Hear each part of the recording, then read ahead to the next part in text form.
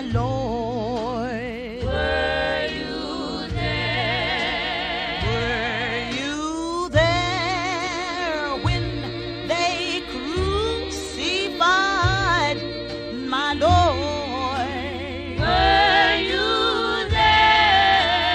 Oh, sometimes it causes me to tremble, yes, tremble. Were you there when they crucified my Lord? Were you there? Welcome to Lecture 13, The Women at the Cross, Mary, the Mother of Jesus. This is the fourth and last part of our lectures on women at the cross, and if you've been taking note of our tally so far, we should have as many as 9 women who have been named or otherwise identified in the Gospels as having been or likely to have been at the crucifixion. We had one Mary named from the town she came from, Magdalene, one Mary identified in relation to her sons, James and Joseph, one Mary identified in relation to her husband, Clopas, one woman identified as the mother of the sons of Zebedee, and then there's Salome, Susanna, and Jana. And we can also fairly add the 2 sisters from nearby Bethany, Mary and Martha. Now that's if all of these individuals really are separate individuals and are not known by different names. It might be 8 or 7. But on the assumption there are 9, let's now talk about the 10th. Isn't that a nice, cool, round number? God created 10 things on the first day of creation and 10 things on the final day. And the words, God said, are used 10 times in Genesis. 10 is the amount used for tithing. Give 10% of your first fruits. There's 10 commandments, 10 plagues on the Egyptians, 10 generations from Adam to Noah, 10 generations from Noah to Abraham, 10 trials that Abraham endured, 10 days of repentance between Rosh Hashanah and Yom Kippur. You pick your Passover lamb on the 10th day of the first month. There's a temple that God said should have 10 lavers, 10 lampstands, and 10 tables inside it. God destroyed Sodom because he couldn't find 10 good men there. There were 10 nations always at war with Israel. And Jesus himself was no stranger to the number 10. He healed 10 lepers. He preached parables about 10 virgins, 10 talents, and 10 weight measures. In the Gospel of John, he said the words, I am 10 times. There were 10 days between Jesus' ascension into heaven and Pentecost. I could go on and on. Actually, 240 times I could go on about the number 10 in the Bible, because in ancient Hebrew, the number 10 had a special meaning.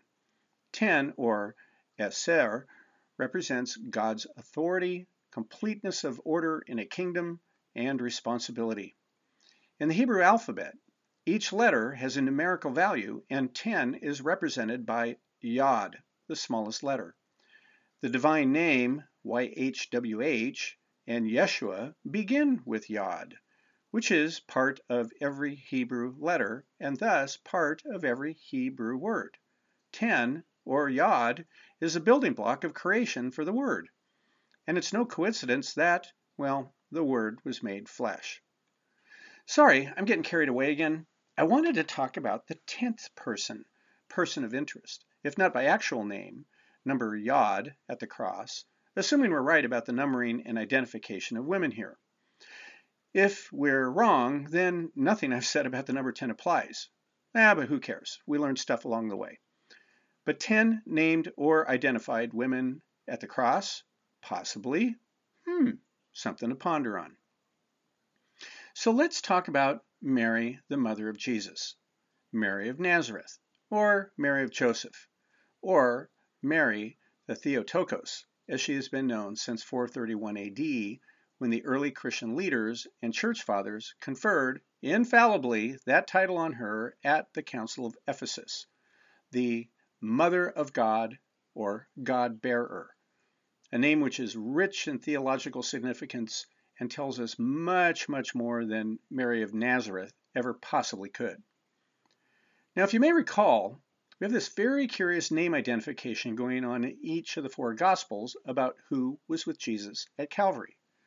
Mark and Matthew mention some names, Luke mentions no names, and none of these three mentions anything at all about Mary, the mother of Jesus. So along comes John, and now he gives us more information. Remember, he's writing to an entirely different audience than Matthew, Mark, and Luke are.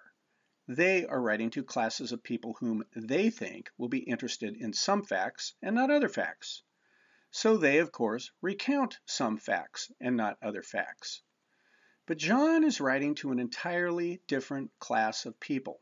He's writing to Christians. Now, like the other gospel writers, John will recount some facts and not other facts, depending on the importance to the audience. And he's giving us more names than either of the other three gave, because he thinks his class of people, Christians, will want to know them. And that will be our particular focus in this lecture. So what I want to do is to have you settle into a kind of master class on scriptural interpretation, as led by, well, not me, but by real masters of scriptural interpretation. I'm just going to summarize what they've said. I want you to see and enjoy how careful parsing of words, illuminated by attendant historical facts, as well as additional contextual references, can lead to the most stunning of insights and conclusions. Others have done the hard work. It's left to us just to follow along and enjoy the ride. But I need to warn you, the ride will be a bit bumpy. That's because it will involve taking a real hard look at an interpretation of John's episode that has enjoyed wide support for a long time, a time stretching back to many important church fathers, and it's an interpretation that has been steadfastly maintained by the vast majority of Protestant commentators from the time of the Reformation and until today. Indeed, probably many of you listening to this will probably agree with that same interpretation. But we will see some very serious issues with that interpretation and why that interpretation may be wrong or possibly incomplete, and that it can't possibly be the only right interpretation. There's a whole lot more going on under the surface of the words. I don't want you to think we're treading into Gnosticism here, into some kind of secret reading of the gospel that can only be known by us very few cognoscendi, nor am I a disciple of Leo Strauss who would be looking for the subtext of the actual text here. We're going to stick with the text itself, but we're going to take a very careful look at the text and exposit what that text means, what that text meant to John, what God intended it to mean, and for us to accept that meaning. So let's start with the text. John chapter 19, verses 26 and 27. When Jesus saw his mother and the disciple whom he loved standing near, he said to his mother, "Woman, behold your son." Then he said to the disciple, "Behold your mother." And from that hour the disciple took her to his own home. Now, a lot of people over a lot of time have looked at this passage and have come away with a simple interpretation. The passage, they say, was Jesus' last will and testament. He wanted to make sure his mother was cared for, and so he entrusted her to his beloved disciple, where he would be a son to her and she would be a mother to him. This is called the filial piety interpretation, because it refers to the duty a good son has to his mother, a duty of pious intention, whereby Jesus sought to take care of his widowed and soon-to-be childless mother. We tend to find this interpretation advanced most tenaciously by Protestant commentators, and it's not terribly hard to understand why, and I'll explain that in a minute. One of the earliest, most extensive, and still most influential commentators was Matthew Henry, whose 6-volume exposition was written between 1708 and 1710. He has a very able exposition of this passage that could aptly be characterized as the filial piety interpretation. Christ, he says, was simply taking of his dear mother. Jesus, he says, was not so much taken up with a sense of his sufferings as to forget his friends, all whose concerns he bore upon his heart. Silver and gold he had none, and he had no other way to provide for her than by his interest in a friend. This was an instance of divine goodness, he says, to be observed for our encouragement. Second, he says, this is an instance of filial duty to be observed for our imitation. Christ has here taught children to provide, to the utmost of their power, for the comfort of their aged parents. And this also, in turn, was an honor upon John, and as he says, a testimony both to his prudence and to his fidelity. If he who knows all things had not known that John loved him, he would not have made him his mother's guardian. Then here's another popular commentator, Barnes, in his Notes on the Bible. And he says this: Mary was poor. I'm not sure how he knows that. It would even seem now she had no home. I'm not sure he knows that either. Jesus, in his dying moments, filled with tender regard for his mother, secured for her an adopted son, obtained for her a home, and consoled her grief by the prospect of attention from him who was the most beloved of all the apostles. What an example of filial attention! What a model to all children! And how lovely appears the dying Savior, thus remembering his afflicted mother and making her welfare one of his last cares on the cross, even when making atonement for the sins of the world. And I could go over the many other usual commentators, Pulpit Commentary, the Jameson, Fawcett, Brown Bible Commentary, the Matthew Pools Commentary, and Gill's exposition of the entire Bible. And they're all going to make the same basic point. Jesus, the good son, did not forget to care for his mother. Now, there's one easy reason to explain why these commentators, who relish the thought of expounding on pretty much every other line in Scripture with about as much exegetical muscle as they can bear, are really so reluctant to flex that muscle here. They're keenly aware, too keenly one might say, of one of the reasons why they broke from Rome in the 16th century. They thought the Roman Catholic Church had put undue emphasis on Mary and said things about her that they think offended Scripture and basic tenets of Christianity. I'm not going to go into those reasons because they're not relevant to our discussion here. Those reasons are deep and divisive, and like I say, are entirely irrelevant to any exegesis of John's account of Mary. I merely mention this point because I think it explains the reluctance of some Protestant biblical commentators to look just a little bit deeper into the words John gives us here. They are, shall we say, just a little bit touchy about anything related to Mary, and I think it's impossible not to see that touchiness in their, shall we say, rather limited and sparse exegesis here. Although I have to say some commentators are quite explicit about that touchiness and cite immediately to what they think are Roman excesses about Mary. Interestingly, I don't see them making arguments against deeper interpretations. They simply declare that the filial piety interpretation is the correct and only interpretation, and that further exegesis is unwarranted.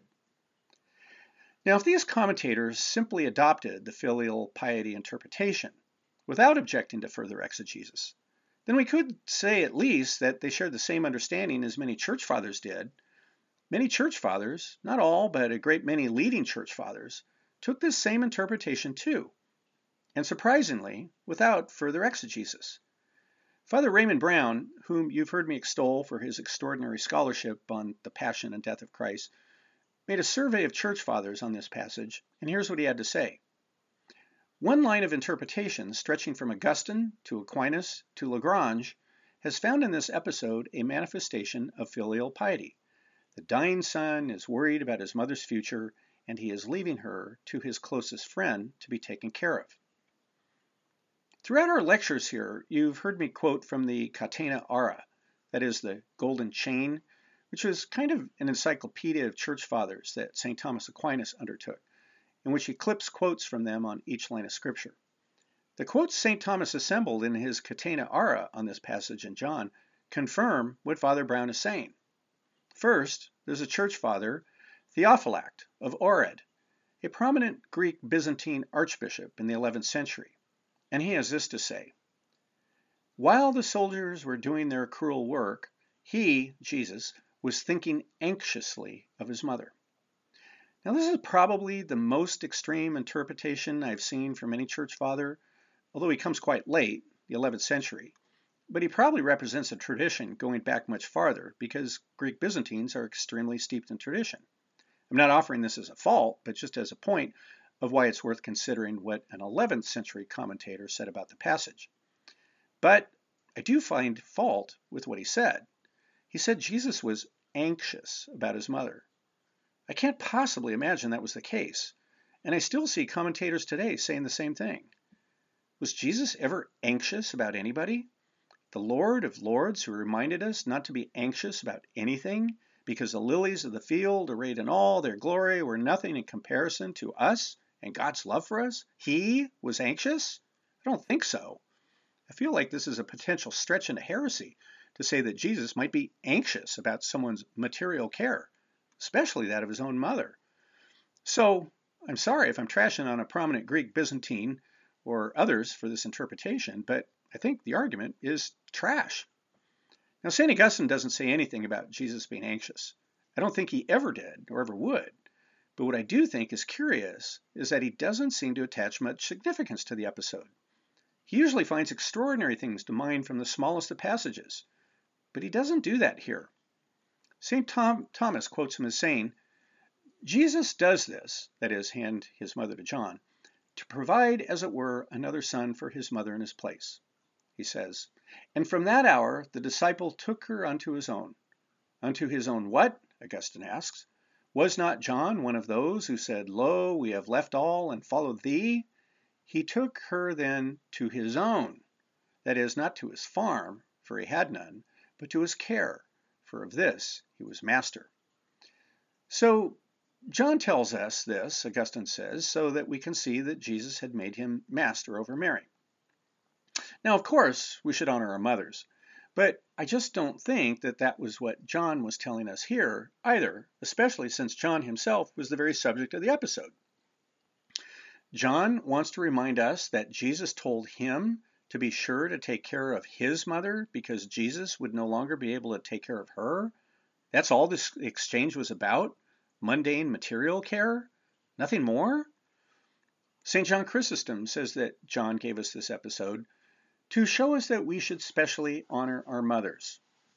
Now, I love and revere St. John Chrysostom, and we all should, but I have a really hard time seeing why Jesus would need to be telling us this message about the need to honor our mothers while he's suffering and dying on the cross, unless the point were somehow in dispute, or if filial piety was generally lacking, or worse, if the commandment from Moses was not in any way crystal clear. And why not tell us that we should honor our fathers too? If his point is about honoring mothers, why not also bring in the father? Just because we presume Jesus' father was dead, shouldn't we be reminded of honor to our fathers too, if Jesus' main point is that we should honor our mothers? So, no, actually, these are reasons why we should not think that Jesus is trying to make some point about honoring our mothers. He's making some larger point. St. Ambrose seems to sense a larger point from John's Gospel than simply a maternal custodial transfer. Jesus thought it a greater thing to show him victorious over punishment, fulfilling the offices of piety to his mother, than giving the kingdom of heaven and eternal life to the thief. For if it was religious to give life to the thief, a much richer work of piety it is for a son to honor his mother with such affection. Christ made his testament from the cross and divided the offices of piety between the mother and the disciple. Our Lord made not only a public, but also a domestic testament. In turn, he knows this. Mary, as became the mother of our Lord, stood before the cross when the apostles fled, and with pitiful eyes beheld the wounds of her son. For she looked not on the death of the hostage, but on the salvation of the world, and perhaps knowing that her son's death would bring this salvation, she, who had been the habitation of the King, thought that by her death she might add to that universal gift. So Ambrose sees some larger significance to this episode, but he seems reluctant to press forward with it. Mary was somehow adding to the universal gift of salvation because she could share in the sorrow of her son's death and see that his death is bringing about the salvation of the world. Well, and the fact that Jesus could attend to this while granting one of the robbers eternal life showed he was greater for stooping to do so. I'm not real clear on what he means, but he's at least saying something more than just filial piety. The angelic doctor, St. Thomas Aquinas himself, seems to intuit a larger point too, but he also stops short of making it explicit. In his commentary on the Gospel of John, he begins with this. He says, first, we see his solicitude for the welfare of his disciple, whom he entrusted to his mother. Then we can see his concern for his mother, whom he gave into the keeping of his disciple. But St. Thomas goes beyond this and also sees a direct connection to the wedding at Cana. And St. Thomas sees this connection solely because Jesus addressed his mother not as mother, but as woman. What I think is fascinating about St. Thomas's reading here is he stops just a hair short of saying something that theologians will say all of these centuries later. He sees that Jesus was not signifying that John should now provide, say, room and board for his mother, but that John should take Mary into his guardianship because he was the disciple who had left everything to follow Jesus. St. Thomas would have needed the smallest of nudges to add this, because you, John, are the symbol of all Christian disciples, and Mary is now the mother of all Christian disciples too. He doesn't say that. No one was there to nudge him. And he doesn't say we can't say that, so we will. Just watch. Well, or listen rather. But let's hold that thought for now. We're going to come to it soon enough. But before we close out this small section, can I say something in defense of our church fathers? We can't expect the fathers to have solved every possible issue arising from Scripture. Our expectations are really, really high because, well, the fathers set them really, really high. They did resolve all of the really important issues that needed to be resolved at that time in the church. And so I wish more and more people would familiarize themselves with them and the issues they solved. We wouldn't be fighting over some of the same issues today if we did this. So let's be clear over this too. An issue only becomes an issue to resolve when people start taking different and even contrary positions regarding some proposition that needs to be resolved. If no issue exists, there's no issue to resolve. And this is why church doctrine develops over time. It's also why church fathers may have glossed over an issue we see today. It takes time for issues to arise, for issues to be debated, to, shall we say, marinate in good thinking, study, and research, and for issues to be resolved. So the filial piety issue was never really an issue to them. But it's an issue for us now, and we should be glad we have good reasons to consider it. I'm sure other issues will arise in the future that we really have no idea about now, and people then might look back at us and say, how could they have missed that?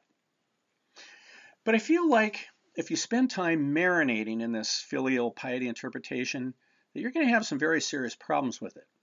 I'm not saying these church fathers or Protestant commentators haven't spent more time marinating over the interpretation, but I will say that if they have done so, they really should start to see the major issues popping up that really don't make sense. Is Jesus really interested in providing for his mother because she has no place to go? Well, why didn't he think of that long before he knew he'd be hanging on the cross? Why didn't he do it at the Last Supper? Why not on their final walk up to Jerusalem about a week earlier? Why not at Bethany in the preceding week? Or 1,000 other times and places where she could have been cared for? Isn't it arguably a tad irresponsible for him to wait until his final moment to do so? His final moment, and could he have done so in a far more explicit, unmistakable word, and not with terse, cryptic ones like he gave us here? Frank Sheed puts it this same way. Sheed was one of the great Catholic apologists of the first half of the 20th century. In his masterwork, To Know Christ Jesus, which I've drawn from many times in these lectures, Sheed has this to say about the filial piety interpretation. If he, Jesus, had merely wanted to arrange for someone to look after his mother once he had left the world, he had plenty of time to do it in the months before. It was not a sudden idea come to interrupt the offering of his redemptive sacrifice. If he chose to say it at this moment, it was because it belonged to the redemptive process. And there seems something awkward about Jesus making arrangements for Mary, as if she were some kind of possession of his. If, as some people seem to think, Jesus was just making his last will and testament, then why is it that he had to will away his mother? He had no possessions yet. The last of what he had just been gambled away by the soldiers. So the last thing he owns is Mary? It doesn't make sense. She's not a possession, some kind of chattel. People didn't will away their mothers back then any more than they do now. And what makes us think she was old and feeble anyhow? First of all, she wasn't old, even by ancient standards. If she got married in her teens, then the mother of a 33-year-old son would only be in her mid-40s. Second, she wasn't feeble. Following the Mother Angelica principle about St. Joseph, old men don't walk to Egypt, the same thing could be said about Mary. Old women don't walk from Galilee to Jerusalem.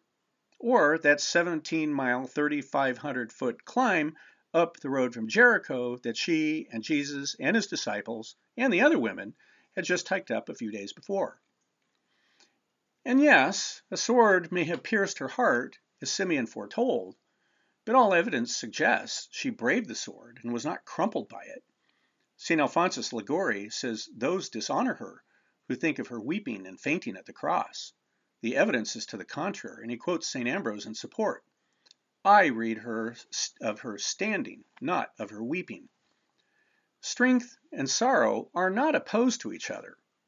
Indeed, the deepest of sorrows is handled by the strongest of souls.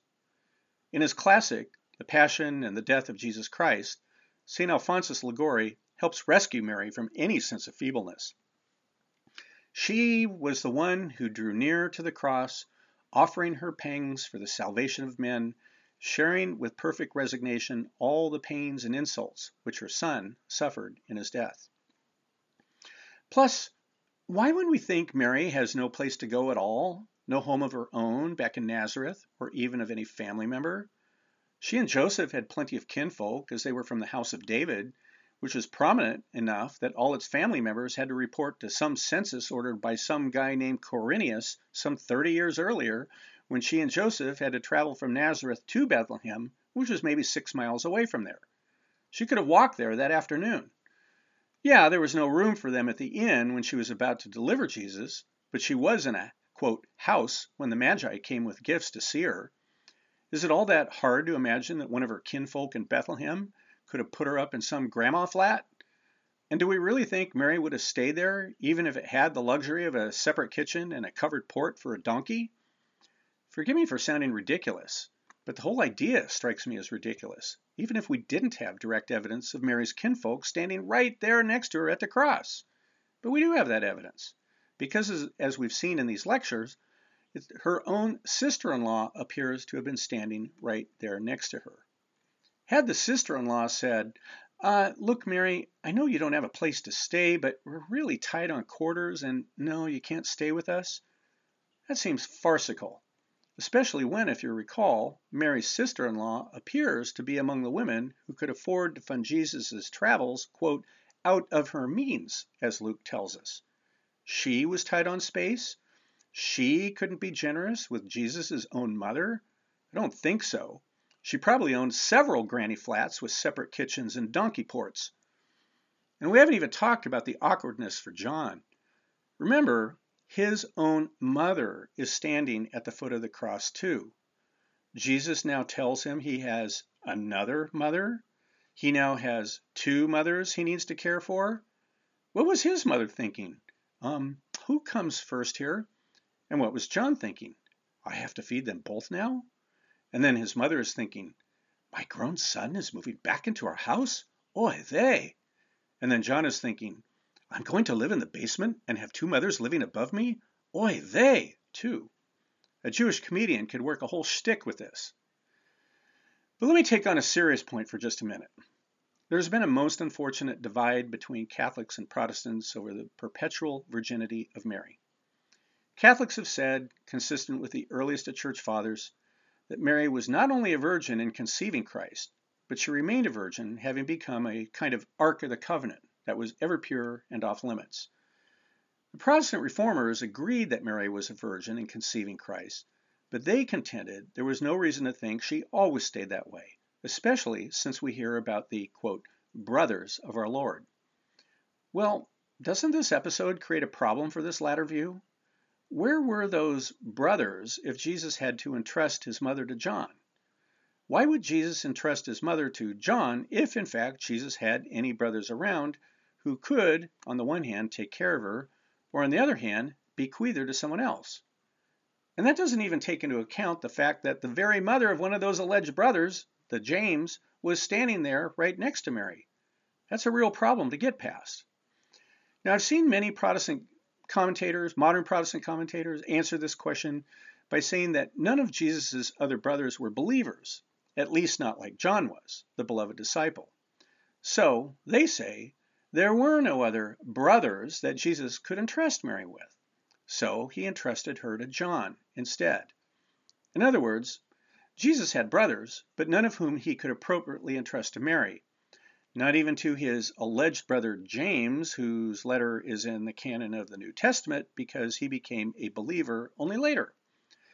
And they cite to John chapter 7, verse 5, where he says, quote, "For even his own brothers did not believe in him." And they cite to Mark 3, Matthew 12, and Luke 8 about the so-called brothers of Jesus. Now, I need to say, this is a dispute that needs to be resolved separately on whether Jesus had any brothers in the way we think of brothers, as blood brothers or half-brothers, as sons from the same mother. We're not going to resolve that here.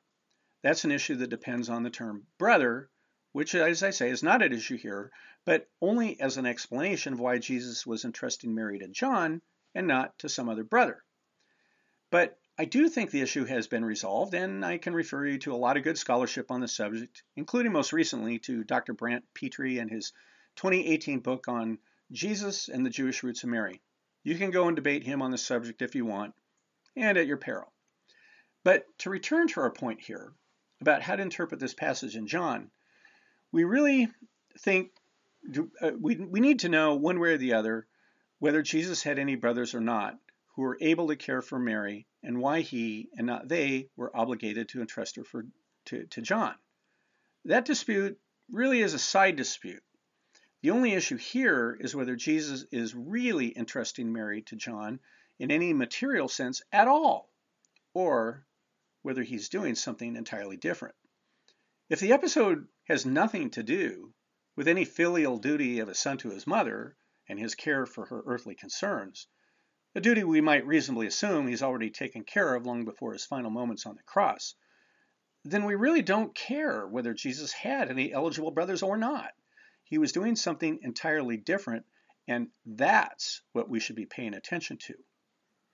So like I was saying, when you start to think of all this for just a little bit longer, and completely apart from whether Jesus had any brothers, you start to see a lot of problems with this filial piety interpretation.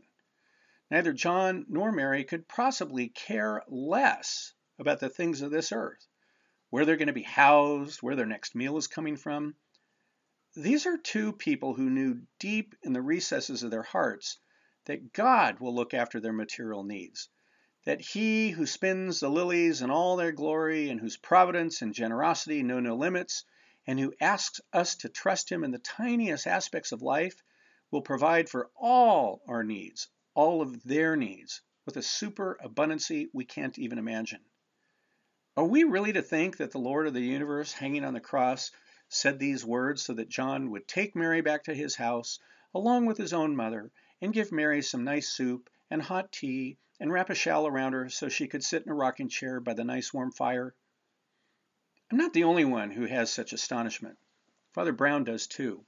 He says this: I think it absolutely incredible that such a dramatically revelatory scene involving Jesus' mother in a new relationship with the beloved disciple concludes simply with his taking her to his house.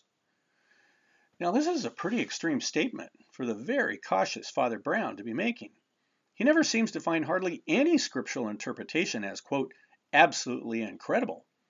But he does here, and I at least find that amusing and worthy of independent reflection.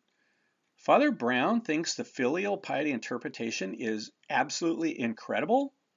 That's saying something. And here's how he says it further. Johannine disciples are not of this world, says Jesus in chapter 17, and what will happen to them in terms of material welfare until they die is an issue that the Johannine Jesus regards as extraneous, says Jesus in chapter 21. To interpret the relationship between the joining Jesus, I have to stop for a minute. Notice how he says this, the joining Jesus and the joining disciples. That's something that modern scriptural scholars like to say because they like to hedge bets about who the author of the text really was. And so you talk about textual themes instead of actual authors, which I have to say kind of bugs me. But I want you to hear how it sounds because this is the way these scholars all talk to each other. So as I was quoting him, to interpret the relationship between the joining Jesus and his mother in terms of filial cause is both to reduce joining thought to the level of the flesh and to ignore the distancing from concerns of the natural family that took place in Cana in chapter 2. In short, Father Brown instructs us that the one thing this episode can't be about is the simple depiction of Jesus finding a secure place for his mother. As if, as Father Brown says, as if providing lodgings were the ultimate purpose of Jesus' life. When Jesus immediately thereafter said, quote, "It is finished," he surely meant something more important than this. Now this leaves us, I think, with a most uncomfortable conclusion. Is the filial piety interpretation wrong? Did the church fathers and Protestant commentators misinterpret this passage? Does the passage have really nothing at all to do with Jesus entrusting his mother to his beloved disciple as a good son was supposed to do? From what Father Brown says, and from the points we've been ruminating on so far, I think the answer to all these questions is quite arguably yes. They've all missed the point of the episode. Lots of other scholars and theologians are saying the same thing. We have, shall we say, a bona fide issue here in need of resolution. Now, I'd like to be a mediator here and say, like a good Irishman might say, well, I agrees with the both of you. Can't we say both and instead of either or? Can we say that the passage on its face is at least about Jesus' filial piety, but it's also about something more? I'm not sure about that. I think that's a really, really hard question, and I'm not about to answer that here. Not only because we have really smart and holy people that take different positions on the matter, but I do think it's an open question whether the filial piety interpretation is just plain wrong and misses the whole point of what Jesus is saying or not. That really might be the case. Well, let's put that question aside and let's go back to Jesus' words again. And let's look at them with sharp focus. When Jesus saw his mother and the disciple whom he loved standing near, he said to his mother, "Woman, behold your son." Then he said to the disciple, "Behold your mother." And from that hour the disciple took her to his own home. Let's start with the following 7 details in this passage. First, in recounting this scene, John never mentions Mary by name. He just refers to her as Jesus' mother. Second, John doesn't name the disciple standing there. He just refers to him as the disciple whom he loved. We all assume it's John, but just so we're clear, John doesn't actually say it's he himself. Third, when Jesus is speaking, he doesn't address Mary as mother or mom or mommy. That word would have been Emma or Im. Just as we knew that Jesus called his Father in heaven Abba. Abba and Ima. Instead, he addressed her with the somewhat rude-sounding word woman. Fourth, Jesus first addresses Mary, not John. That fact alone causes many scholars to reject the filial piety interpretation because John would be the first one Jesus would be addressing if Jesus is only transferring his mother to him. In fact, for that matter, if that's only what he's doing, giving care of Mary to John, then Jesus would only need to address himself to John. Any man struggling for breath on a cross, including Jesus, would choose brevity of words if possible. The fact that he said this in more words meant he had more things to say. Fifth, Jesus tells his mother to behold your son. Again, he doesn't refer to John, or even as the disciple, or even as the son of Zebedee, when Zebedee's wife was standing there next to him. He just says, your son. Sixth, Jesus addresses the disciple by telling him to behold his mother. that is, John's mother, as distinct from John's own mother. Finally, he says, from that hour, the disciple took her to his own home. Now, a lot of translators and even church fathers have noticed an issue with this last phrase. We just heard St. Augustine refer to it in the passage above. The passage doesn't actually say home, although that's what translators have added here. The more literal interpretation is simply to his own. His own what? Well, if you're going to read this passage as referring to nice warm cottages with rocking chairs, then yes, you're going to say home. But if you're going to read this passage as referring to something infinitely larger, then you're going to say to his own heart, or being, or soul. St. Bede, in the middle of the 8th century, puts it nicely this way. We should read it as to his own, in qua, he says, not to his own home, for John was one of those who said, quote, we have left everything and followed you. Rather, the disciple took Mary to his own guardianship, to eagerly and respectfully care for her. So, St. Bede makes the astute observation that John couldn't have taken Mary to his home because he had no home. He had given it up to follow Jesus. So Bede gets the Gimlet Eye Award for that observation. So these are 7 independent points that can be made about these dozen or so words John uses in this episode. Over the last fairly recent years, a lot of scholars have stared really hard at each of the above points, and they've all been drawn more or less to the same conclusion. You can't possibly read this account in John and come away thinking it's about filial piety. John is always much larger than John, as it were, and especially so here. John is the one who's always giving us unique signposts to something else, something that only Christians would understand, because that's who he's writing to, remember? Christians. So when John is giving us particular words and particular descriptions, he's telling us that he really wants us to pay attention to those words and descriptions. Not a single word exists in his gospel that does not have some special significance. That is the Johannine way, as the academics would say. And that's why we're not done and will remain doing until the end of time, studying and analyzing the particular words and particular descriptions John used in his gospel. So far, scholars have come up with some pretty amazing insights, having had the benefit of standing on the shoulders of many who have preceded them. And others in the future will stand on their shoulders and see even farther and deeper. For instance, modern scholars have noticed various patterns in John. They notice he likes to set things up like this. Someone sees something, someone says something, and then someone beholds something, which is really important to him and to us. A good example is in the first chapter of John's Gospel, when John the Baptist encounters Christ. It says, he saw Jesus coming toward him and said, behold the Lamb of God who takes away the sin of the world. Well, we have this pattern with Jesus' last words. It says he saw his mother and the disciple, and then he said words to them. And those words are to have a kind of behold feature to them. In fact, that's the exact word he uses in this passage. Behold your son, and behold your mother. The behold isn't some afterthought like, oh, I forgot to mention this to the two of you before. Behold is a revelatory word that really has no synonym in the English language. It basically means look, but it connotes something special, something important, and in a positive way.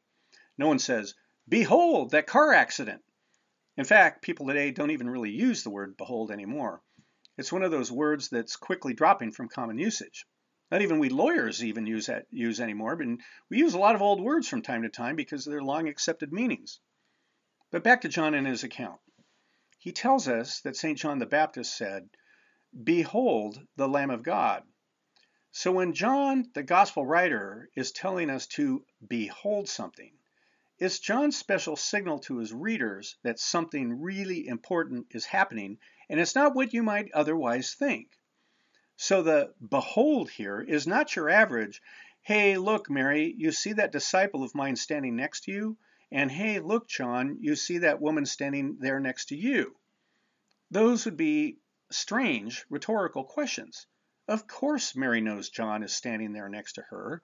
She wouldn't need Jesus in his final agony to be Captain Obvious and point that out to her. And John doesn't need Jesus to waste any breaths to tell him that either. So what follows must surely be something of signal importance. So if we're supposed to know that something really important is happening here, maybe we should ask ourselves, is there some clue in the words he's choosing? Is there a history to these words? History as in something he's already told us about earlier. Well, this is exactly what scholars have begun to ask, and they're led inescapably to an earlier reference. Father Brown gets into the point this way. After noticing that John tells us that Jesus begins to speak upon seeing his mother and the disciple, in the other Gospels, the women are standing afar and are looking at Jesus. Here, Jesus is the one looking, and the two figures are near. And he speaks first to his mother, after mentioning her first, to signal that she is the primary concern of the episode. The disciple will then be seen to be more important in the gospel role. But we would not guess what her role is without a common link to the last time he spoke about her. The only other time John mentions Mary is in his entire gospel, and he never calls her by name in his gospel, is when he refers to her as the mother of Jesus. And that was at the wedding feast at Cana, which marked the start of his ministry. Remember that exchange? They have no wine. She says nothing else. There's no begging, no pleading, just an affirmative statement. They have no wine. Now, obviously, this is where a lot of the deep drillers of Scripture start drilling, because there's so much going on here. A wedding, a prefigurement of what the prophet said about God coming to marry his people, reunification, a celebration, a shocking abundance of generosity, and for those appreciative imbibers, wine. And most remarkably, John very subtly tells us that this event occurred on the seventh day he began his public ministry. Yeah, the seventh day, the day of the new creation. Get it? I could go on, but I won't. You need to go to Dr. Scott Hahn for that. It's utterly incredible, and Scott has some marvelous insights on that. Get his commentary in the Gospel of John for starters. I mean, not right now. Do it later. I want you to stay here with me. But we need to pay attention to Jesus' response and the particular word John uses to convey it. O woman, what have you to do with me? My hour has not yet come. What's this O woman response? Who calls their woman O mother?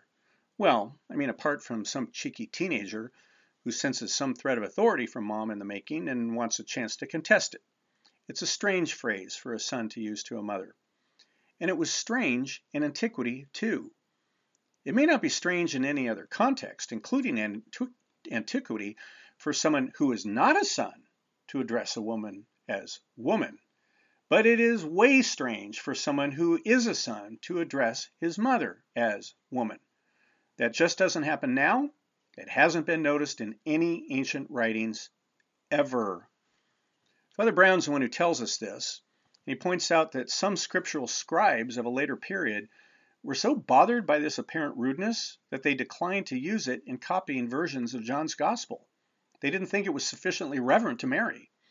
They imagined reading it to say, as some slob in a tavern might say, "Woman, get me more grog." So the scribes left it out.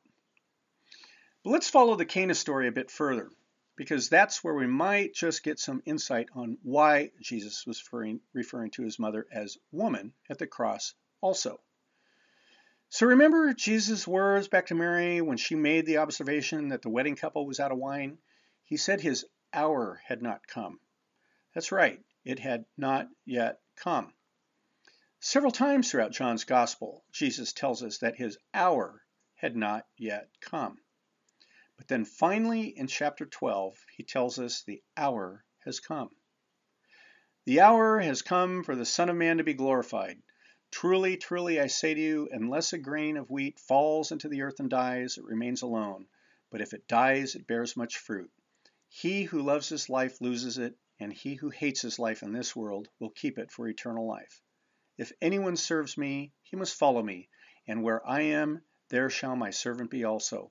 If anyone serves me, the Father will honor him. So by hour, Jesus is referring to the time when the Father will glorify him, and when through his death, he will unite those who follow him with the Father. Our capstone summary of the purpose of this hour, of course, is found in John 3:16. For God so loved the world that he gave us his only Son, that whosoever believes in him should not perish but have eternal life. So Jesus' hour is a signpost to Genesis, because that's when Adam had fallen. It's when Adam had separated himself from God, and when God promised Adam that he would offer a way to restore that separation. And here is where also we find that curious reference to the woman. In the first part of the book of Genesis, chapter 2, we're told about Eve, the mother of all living. And we're told about the fall, and about how God quizzed the woman and asked her what she had done, and how she had said, "The serpent beguiled me, and I ate it." And what God then said to the snake, not to Eve, "I will put enmity between you and the woman, and between your seed and her seed." So God is telling the snake, that is, Satan, who took the form of a snake, "I will put enmity between you and Eve, and between your demons and her offspring." Well, who might that offspring be? Any particular offspring come to mind? How about all offspring taken as a class together? Well, yes, in a sense, the devil and his minions will always be at odds with every human being, but it might at this point refer to one particular offspring way down the road, one particular anointed offspring way down the road, born of a clan specially prepared to bring that offspring into our world, whose bloodline ran through Father Abraham and King David? Well, the passage then continues with this arresting line: "He shall bruise your head, and you shall bruise his heel." Now, this translation I'm reading from is from the Revised Standard Version, Catholic edition, which I like because it tries to be as literal as possible to the original words, while still keeping the voice of the English language. There are other translations, of course, and I'm not faulting any of them or saying that this translation is always better than all the other translations. It just certainly isn't true. But I point this out because this translation understands the pronouns a certain way, while other translations put the pronouns a different way.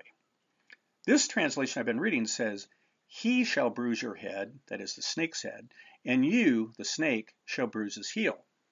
Now, with that translation, the "he" seems to point to, shall we just cut to the chase here and say, Jesus shall bruise your head, and you, the devil, shall bruise his, that is, Jesus' heel. But it's not clear that the translation should use the male pronouns he and his. And that helps eliminate one problem with the translation, assuming it is in fact referring to Jesus. How would the devil bruise Jesus' heel? There are ways that might be understood, but you can see all the distinction you'd have to make. Jesus voluntarily suffered it. The bruise is really not to him, but to his disciples and the members of his body, and so forth. Now, the Latin Vulgate, which St. Jerome gave us, translates this same passage as "she shall bruise the devil's head, and the devil shall bruise her heel." This makes for very interesting speculation. Who is the she the prophecy is referring to? She being one of Eve's offspring? And this translation is by no means an outlier. St. Augustine uses a translation that's even older than this one, and it translates the word as she too. So who is the she, since we're forced to ask the question? Well, it's the new woman. And who was the woman's seed? Well, it'd be Jesus. Jesus would be the one who'd be at enmity with the devil. And it will be the woman who will bruise his head. The Orthodox Jewish translation says, "crush his head." I like that term better, especially as to snakes, since I hate snakes. And it too reads this as being done by the woman. And because Mary was mortal, she could be bruised by the devil in return. So this original Eve would be the mother of all the living, and this other woman, one of Eve's offspring, would be the one who crushes the head of Satan. And how would this woman crush it? By delivering the Messiah who would put an end to Adam's curse and become the new Adam who would restore man's relationship with God. God becomes man to suffer and die and to help man reunite with God. And God became that man by becoming the offspring of Eve, and more particularly, the offspring of Mary. From one woman to another woman came the salvation of the world and the restoration of the human race to God. So, back to Cana. O woman, my hour has not yet come, says he who has come to deliver us from Adam's sin to the woman who delivered him, so that he might deliver us from Adam's sin. At Cana, the woman tells him there is no wine, and Jesus says his hour had not come. And now here on the cross, he tells the woman something, knowing that now his hour had finally come. So what does this tell us at this point? It tells us that Jesus is making a point much, much larger than the two individuals standing before him. His point is not simply about Mary and John. It's about who Mary and John represent. Mary is the woman prophesied in Genesis. John is the beloved disciple whom all followers of Jesus must imitate. Father Brown likes the insight of theologian Heinz Sherman, who says, "The scene does not primarily concern the two figures in themselves, but the new relationship that exists between them." Father Brown says that the passage must be read to acknowledge that Jesus is declaring a new relationship to exist between the woman and the disciple.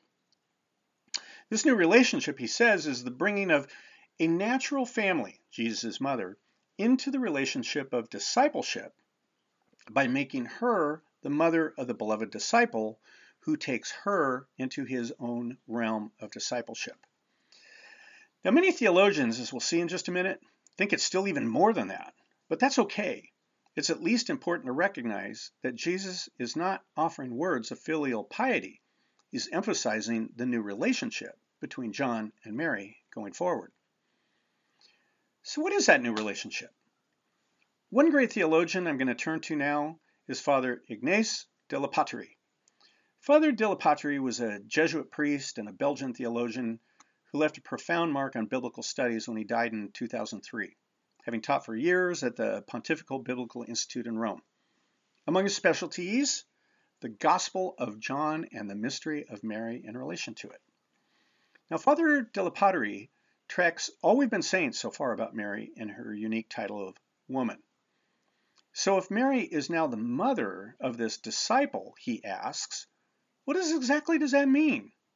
He says this: Jesus, dying on the cross, reveals that his mother, as the woman, with all the biblical resonance of this word, will now also be the mother of the disciple, because this latter, as the representative of all the disciples of Jesus, will now be the son of his mother. So what does he mean by all that? How does that relate to her motherhood? Well, he answers it this way. In other words, he, Jesus, reveals a new dimension of Mary's motherhood, a spiritual dimension, and a new role of the mother of Jesus in the economy of salvation. But in a correlative way, he reveals at the same time that the first task of the disciples will consist in being sons of the mother of Jesus. So that's an interesting thought.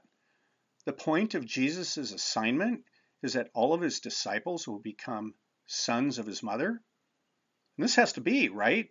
I mean, if Jesus is committing Mary to John, and John is the beloved disciple, then what he's necessarily saying is that all of his beloved disciples will see Mary as their mother. Well, why is that?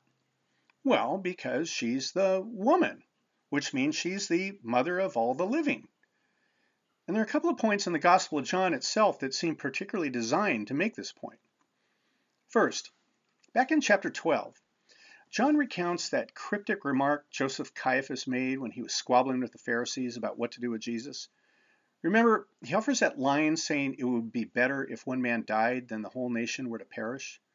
Well, Caiaphas offers this prophecy there.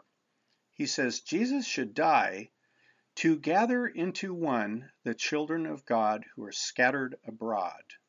Get that? To gather into one the children of God. So where in fact did that happen? It happened at the foot of the cross. And who was standing at the foot of the cross? The woman, right there at the foot of the cross. Mary became the embodiment of the mother who recalls her children from exile and gathers them at the foot of the cross to form the new people of God in unity and stability. This is how Father Stefano Manelli puts it in his 1989 classic, All Generations Shall Call Me Blessed, where he tag teams with Father Della Padre to unpack Jesus' words to Mary. So let me repeat. Caiaphas says that Jesus must die so that the children of God may be gathered together. And boy, was he speaking the truth when he said this, even for malicious reasons. So who makes them children of God? Well, Jesus does, of course, by his death. And who is the mother of these very children? Well, Mary is, because she was the mother of Jesus. You need to ponder that point and let it sink in. Mary's the woman who gave birth to Jesus, whose death caused the children of God to be gathered together. But Father Della Padre makes a second point. Let's look, he says, exactly at that place in John's Gospel where John recounts that famous detail about how the soldiers had to contend with the seamless tunic of Christ. The tunic was seamless, meaning it was not divisible. Now, this passage has always been regarded by church fathers and others all the way down as a sign of the unity of the church. Christ's tunic is seamless. It can't be divided. Christ's kingdom is seamless. It can't be divided either. So right after telling us about the unity of the church as manifested by Jesus' seamless tunic, John then tells us about the unity of relationship between Mary and John. The two of them then become the prefiguration of the unity of all believers, a veritable embodiment of, yes, the seamless tunic. Pretty cool when you think about it. John tells us about the seamless tunic as a way of telling us about the seamless unity in the church. And then he tells us about the new relationship between Mary and John as a way of telling us about two individuals who now embody that seamless unity. That is so John-like for him to do. I like saying that better than Johannine. But John keeps the point going. What's the very next thing that John tells us happens after he tells us what Jesus says to Mary and John? John closes the episode with this. He says, quote, after this, meaning after Jesus had just finished addressing Mary and John, after this, Jesus knew that all was finished. Finished. Get it? Look at the tunic. Look at the church. They are indivisible. Now it is finished, says Jesus. He had just formed the church. And then he said, I thirst. Someone hands him some sour wine on a branch of hyssop, which, by the way, is what God commanded the Jews to mark their doors with at Passover to keep the angel of death away. And that was when Jesus proceeded to say those words, it is finished. And then he bowed his head and died. Now, if you recall from Lecture 7 on the crucifixion, the it in it is finished arguably refers to the end of the Paschal sacrifice. The Jewish Passover meal ends, the church begins. How cool is that? But back to Mary. As Della Padre says, Mary's divine motherhood is thus extended to the whole church. He puts it this way. As an individual person, Mary is the mother of Jesus and becomes the mother of us all, the mother of the church. But her corporeal motherhood in relation to Jesus is a prolonged and a spiritual motherhood toward believers and toward the church. And the spiritual motherhood of Mary becomes the image and the form of the motherhood of the church. If I realize this is pretty heavy stuff, and some of you are wondering how we got to such a sweeping conclusion so fast from Jesus' words that appear on a superficial reading seem to just entrust Mary to John and John to Mary. So let's take a breath and let Father Manelli explain it for us just a bit. The point John is making in his gospel is that Mary and John each represent personal and communal roles. I don't know how you can get out of that interpretation.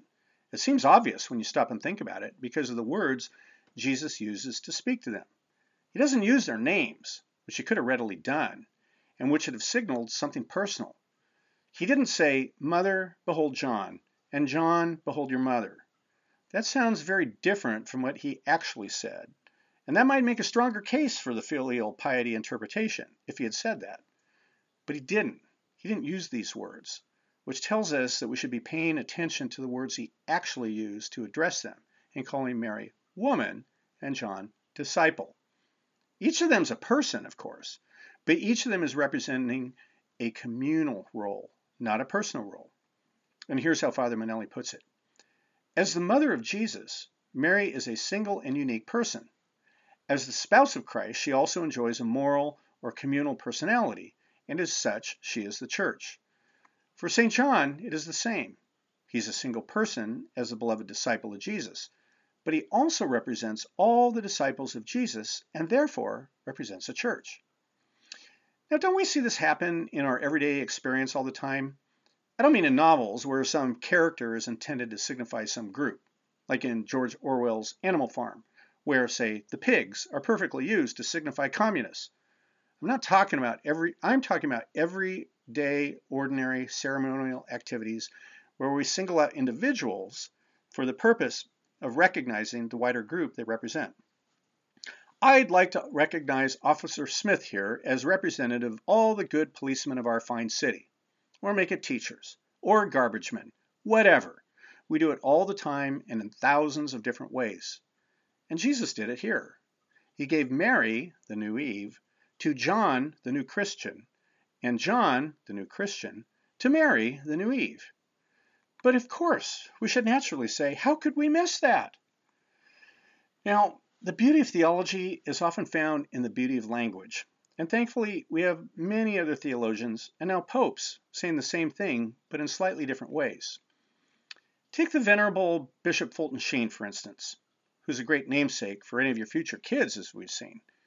Whatever mystery presents itself by Jesus' seeming unconcern towards his mother at Cana, he says all of that came to an end on Calvary.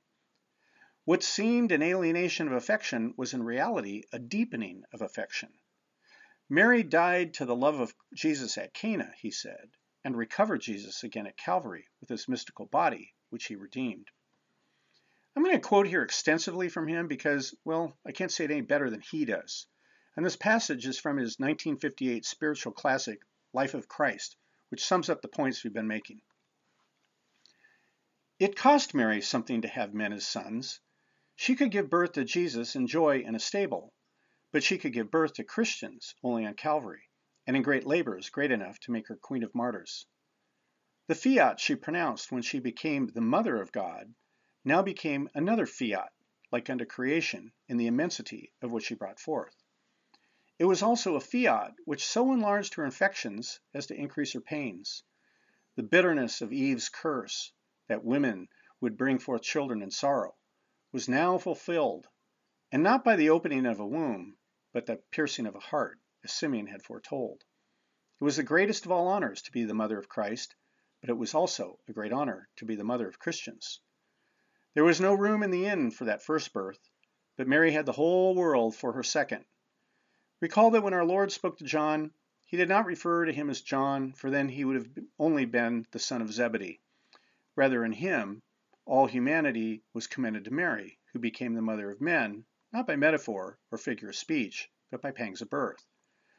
Nor was it sentimental solicitude that made our Lord give John to his mother, for John's mother was present at the cross. He needed no mother from a human point of view. The import of the words was spiritual. It became fulfilled on the day of Pentecost, when Christ's mystical body became visible and operative. Mary, as the mother of redeemed and regenerated humanity, was in the midst of the apostles. Note again his explanation on why Jesus calls his mother woman and his beloved disciple son. This woman became the mother of all Christians, This Son represented all Christians who could now be redeemed and regenerated in and through Christ's death. Listen to Frank Sheed as he makes the same point. Mary was being given as mother not only to John, but to all the children of Eve. The redemption Christ was winning for the race as a whole must be applied to each man individually. In the application, Mary was to play an essential part. Mary's cousin Elizabeth prophesied this essential part when she told her early on, "Blessed are you among all women, and blessed is the fruit of your womb." And so it was right that Mary herself could exclaim, "All generations shall call me blessed." That's all generations. That's us. That's why we call her the Blessed Virgin Mary. And Mary said this not for anything she did, but because of, as she says, quote, "the Lord who has done great things for her." So yes, the Lord has done great things for Mary, and for Mary in particular. My own personal patroness, as I've spoken of before, St. Catherine of Siena, has this wonderfully poetic way of explaining Mary's special role. This word, Jesus, was engrafted in her flesh, this blessed and sweet field of Mary as the seed that is cast on the earth. Through the warmth of the sun, it germinates and draws out the flower, and the fruit and the shell remains on the earth. So truly, it was through the warmth and the fire of divine charity which God had for the human race, casting the seed of his word in the field of Mary. Oh, blessed and sweet Mary, you've given us the flower of the sweet Jesus. And when did this blessed flower produce the fruit? When he was grafted on the wood of the most holy cross. Then we received perfect life. Now, if you think I've been too quick to say all of this is immediately clear, you have a point. It sure seems clear to us now that we can focus laser-like on the issue through the benefit of others who've pointed their lasers on it. But Pope Benedict XVI reminds us, like we were saying before, that these insights have not always been so clear. They take time and sharp thinking to develop, to marinate, as I like to say. I like that word because I like good barbecue and because I think it makes for good theology too. I'll even go so far as to say that good barbecue and good theology go well together, and good wine like at Cana, and like in heaven, where Jesus himself had promised us at the Last Supper he would drink that wine with us there. So seeing Mary as the new Eve, because she's linked to Jesus as the new Adam, Pope Benedict says, is admittedly a concept that has developed over time. It was gradually explored in the context of the Church's faith, is how he puts it. It wasn't until the 16th century, for instance, that theologians began to see the connection between Mary and the woman in the book of Revelation. We now see that that woman is supposed to represent all of Israel and the whole church. And of course, this is exactly what Mary represents in being designated the mother of beloved disciples. And so it fell to Pope Benedict's predecessor, Pope St. John Paul II, to develop this notion further so that Pope Benedict in turn could rely on it. In that encyclical on the dignity of women we mentioned at the outset, John Paul explains that just as Eve was the witness to the beginning and the new creation, so also Mary was the witness to a new beginning and a new creation.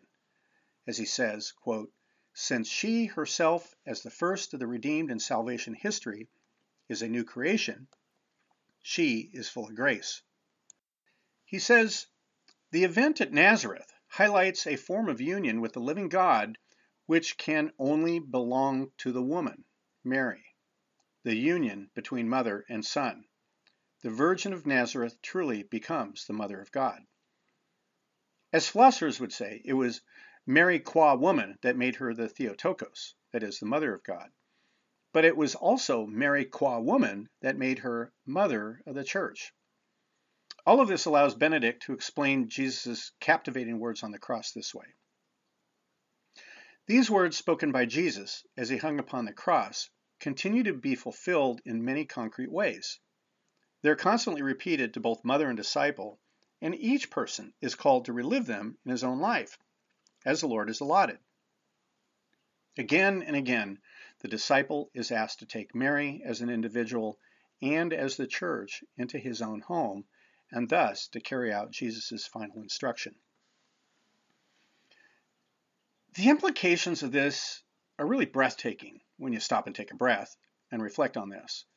And I really don't think St. Augustine, St. Ambrose, St. Thomas Aquinas, or any of the other church fathers we discussed above would have any disagreement with this whatsoever. In fact, I think they'd fully endorse it and are kicking themselves for not having thought of it earlier. Well, they're not actually kicking themselves. They're saints in heaven celebrating it. Those who are alive today and haven't noticed this should now rejoice and celebrate it too. The reason Mary is given the titles Mother of God and Mother of the Church depend not only on the fact that she was a woman, but on the fact that she was a human being with the closest union with God of any human being this side of the Garden of Eden. I'll let John Paul explain. The dignity of every human being and the vocation corresponding to that dignity find their definitive measure in union with God. He actually emphasized these last words in his text, in union with God.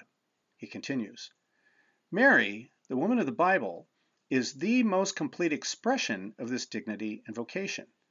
For no human being, male or female, created in the image and likeness of God, can in any way attain fulfillment apart from this image and likeness.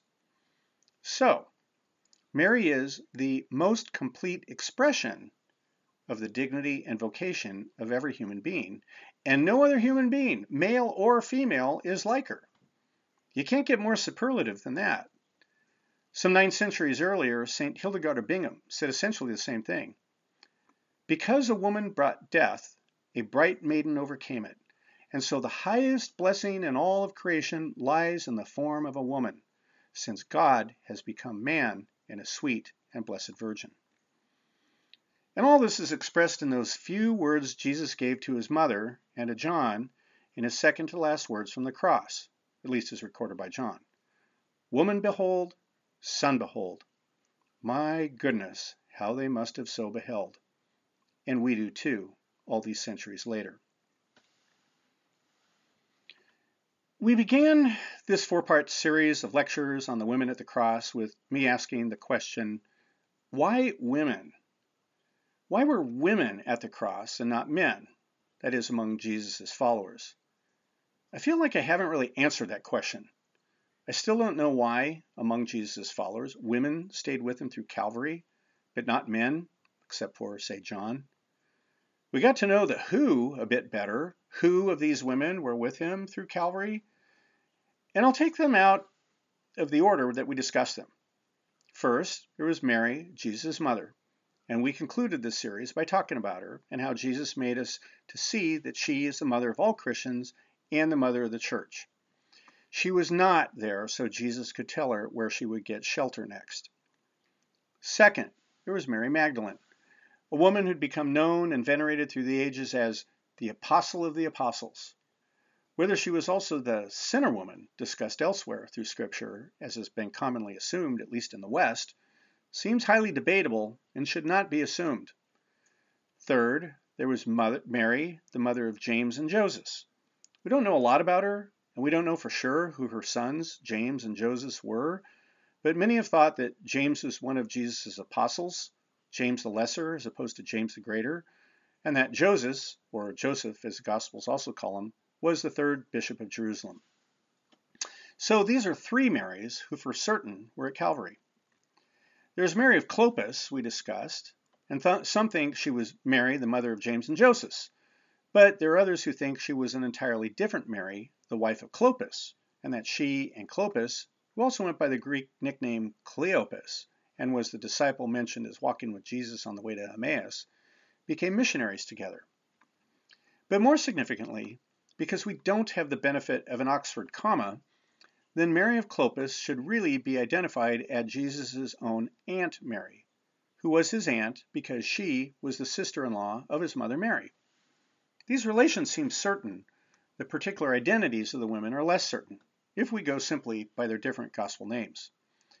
So that's why, as we've said, we're not sure whether we're talking about 3 different women, or 4 different women, or 5, if we now pause to mention the other woman identified as being at Calvary, the mother of the sons of Zebedee. Remember, she was that cheeky mother who wanted her sons, Andrew and James, that would be James the Greater, to sit at Jesus' right hand when he entered his kingdom. Well, some think she's blended in with the other women we've mentioned. The predominant view, so far as I could tell, is that she's an entirely different woman than the others mentioned. The same with Salome, whom we've discussed too. She's named, but we're not entirely sure whether she was one of the other women identified, such as the real name of the unnamed mother of the sons of Zebedee, or whether she was an entirely separate person too. But then there's Susanna. We don't know much about her, but we know she was not one of the other women we've been talking about, but that she was likely wealthy because she had followed Jesus from Galilee and was among those who supported Jesus out of her own means. And then there's Jonna, who I like to think has been rescued from oblivion because there's a whole lot of information we now know about her because we know she was the wife of Herod's steward, Chusa. And she may also have been the Junia, who spent some time in jail with Paul in Rome, and whom Paul called her, along with Andronicus, prominent among the apostles. I sure hope her popularity grows and grows from time here on out. So we have maybe a good 8 different women whom the Gospels mention by name who were with Jesus at his crucifixion. But don't think they were the only women who were there. Remember, Matthew and Mark tell us that many other women were there who had come up with Jesus to Jerusalem from Galilee, where they had, quote, followed him and ministered to him. And don't forget Mary of nearby Bethany, and maybe her sister Martha. They aren't mentioned, but it seems likely they were there too. I do wonder about Lazarus, though. Where was he? On the other hand, if anyone had cause to be scarce that day, it was he. John tells us that just a couple of days before, the chief priests wanted to kill him along with Jesus too. But if we add Mary and Martha in, we get 10 named or identified women who were with Jesus at his crucifixion and who held every bit of the horror and, in a strange way, the beauty of it. 10, or Yod, the biblical number representing the completeness of order in a kingdom, the building block of creation for the Word. But again, numerology makes for interesting speculation, but it's not as interesting as the point all of these numerical representations make here. It's the women who are mentioned, not men. Why is that? I don't really know. Well, I don't really know from the scriptural accounts. They are descriptive, not explanatory. I do like to reflect on what other great saints have said, not about why women were at Calvary, but about the particular nature of women in general, which may offer reasons why they were at Calvary. There's this great observation from St. Teresa Benedicta of the Cross, Edith Stein, the Jewish convert and Carmelite nun who died at Auschwitz. She said this: "Women naturally seeks to embrace that which is living, personal, and whole. To cherish, guard, protect, nourish, and advance growth is her natural maternal yearning. Relevant to this is another matter. Abstraction, in every sense, is alien to the feminine nature." I love this. It's not hard to see why all of these women at the cross were at the cross. They sought to embrace that which is living, personal, and whole, namely Jesus, the Lord of the universe. They had sought to cherish him, to guard him, to protect him, to nourish him, to advance growth in him all the time they were following him throughout Galilee and up to Jerusalem. And they did so as part of their natural maternal yearning. They didn't follow Jesus because of some abstract notion about spirituality. That, as St. Teresa Benedicta says, would have been alien to their nature. They followed him as a person because they could see, hear, and touch him as a person, a flesh and blood reality, not some abstraction.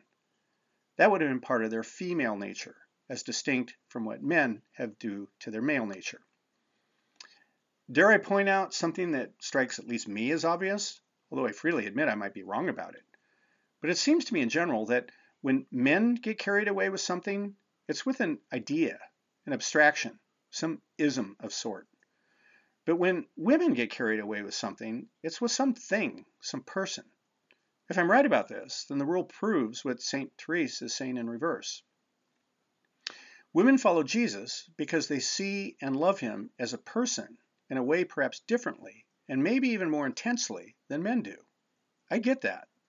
That's something to respect and admire, at least for us men. And it may be one reason why women were emboldened to stay at the cross and men weren't. There's also this great line from St. John Paul in his encyclical on women. In God's eternal plan, woman is the one in whom the order of love in the created world of persons takes first root. The order of love belongs to the intimate life of God himself, the life of the Trinity. The dignity of women is measured by the order of love, which is essentially the order of justice and charity. Now pause on this for just a minute. What he said is that the dignity of women is measured by the order of love, and she is the one in whom that order of love takes first root. Man, there's a lot to unpack in that, and that would go way beyond where we are here. But if the order of love first takes root in women, is it very hard to see why women, perhaps more so than men, may be more deeply rooted in the very cause of love? I don't know, but it's worth pondering. It may also explain in part why the women we've been talking about in this series, because of that love, remained at Calvary and men didn't. John Paul seems to think so too. He says that these women at Calvary were subjected to this most arduous test of faith and fidelity, and that they proved stronger than the apostles. Remember, not only were they the ones who withstood the horrors at Calvary, they were the first ones to come to the tomb on Easter morning and find it empty, and then rejoice over it. I also wonder about how certain of the old prophecies weigh into this matter. I'm entirely speculating, but bear with me a minute as we come to a close.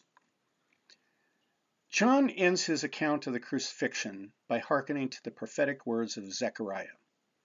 They shall look on him whom they have pierced. So, yes, in fact, the women at the cross fulfilled this prophecy.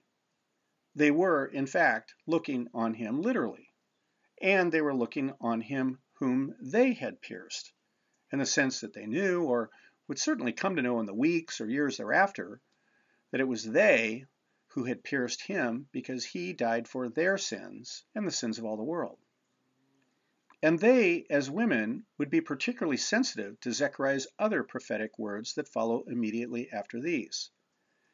They shall mourn for him as one mourns for an only child, and weep bitterly over him, as one weeps over a firstborn.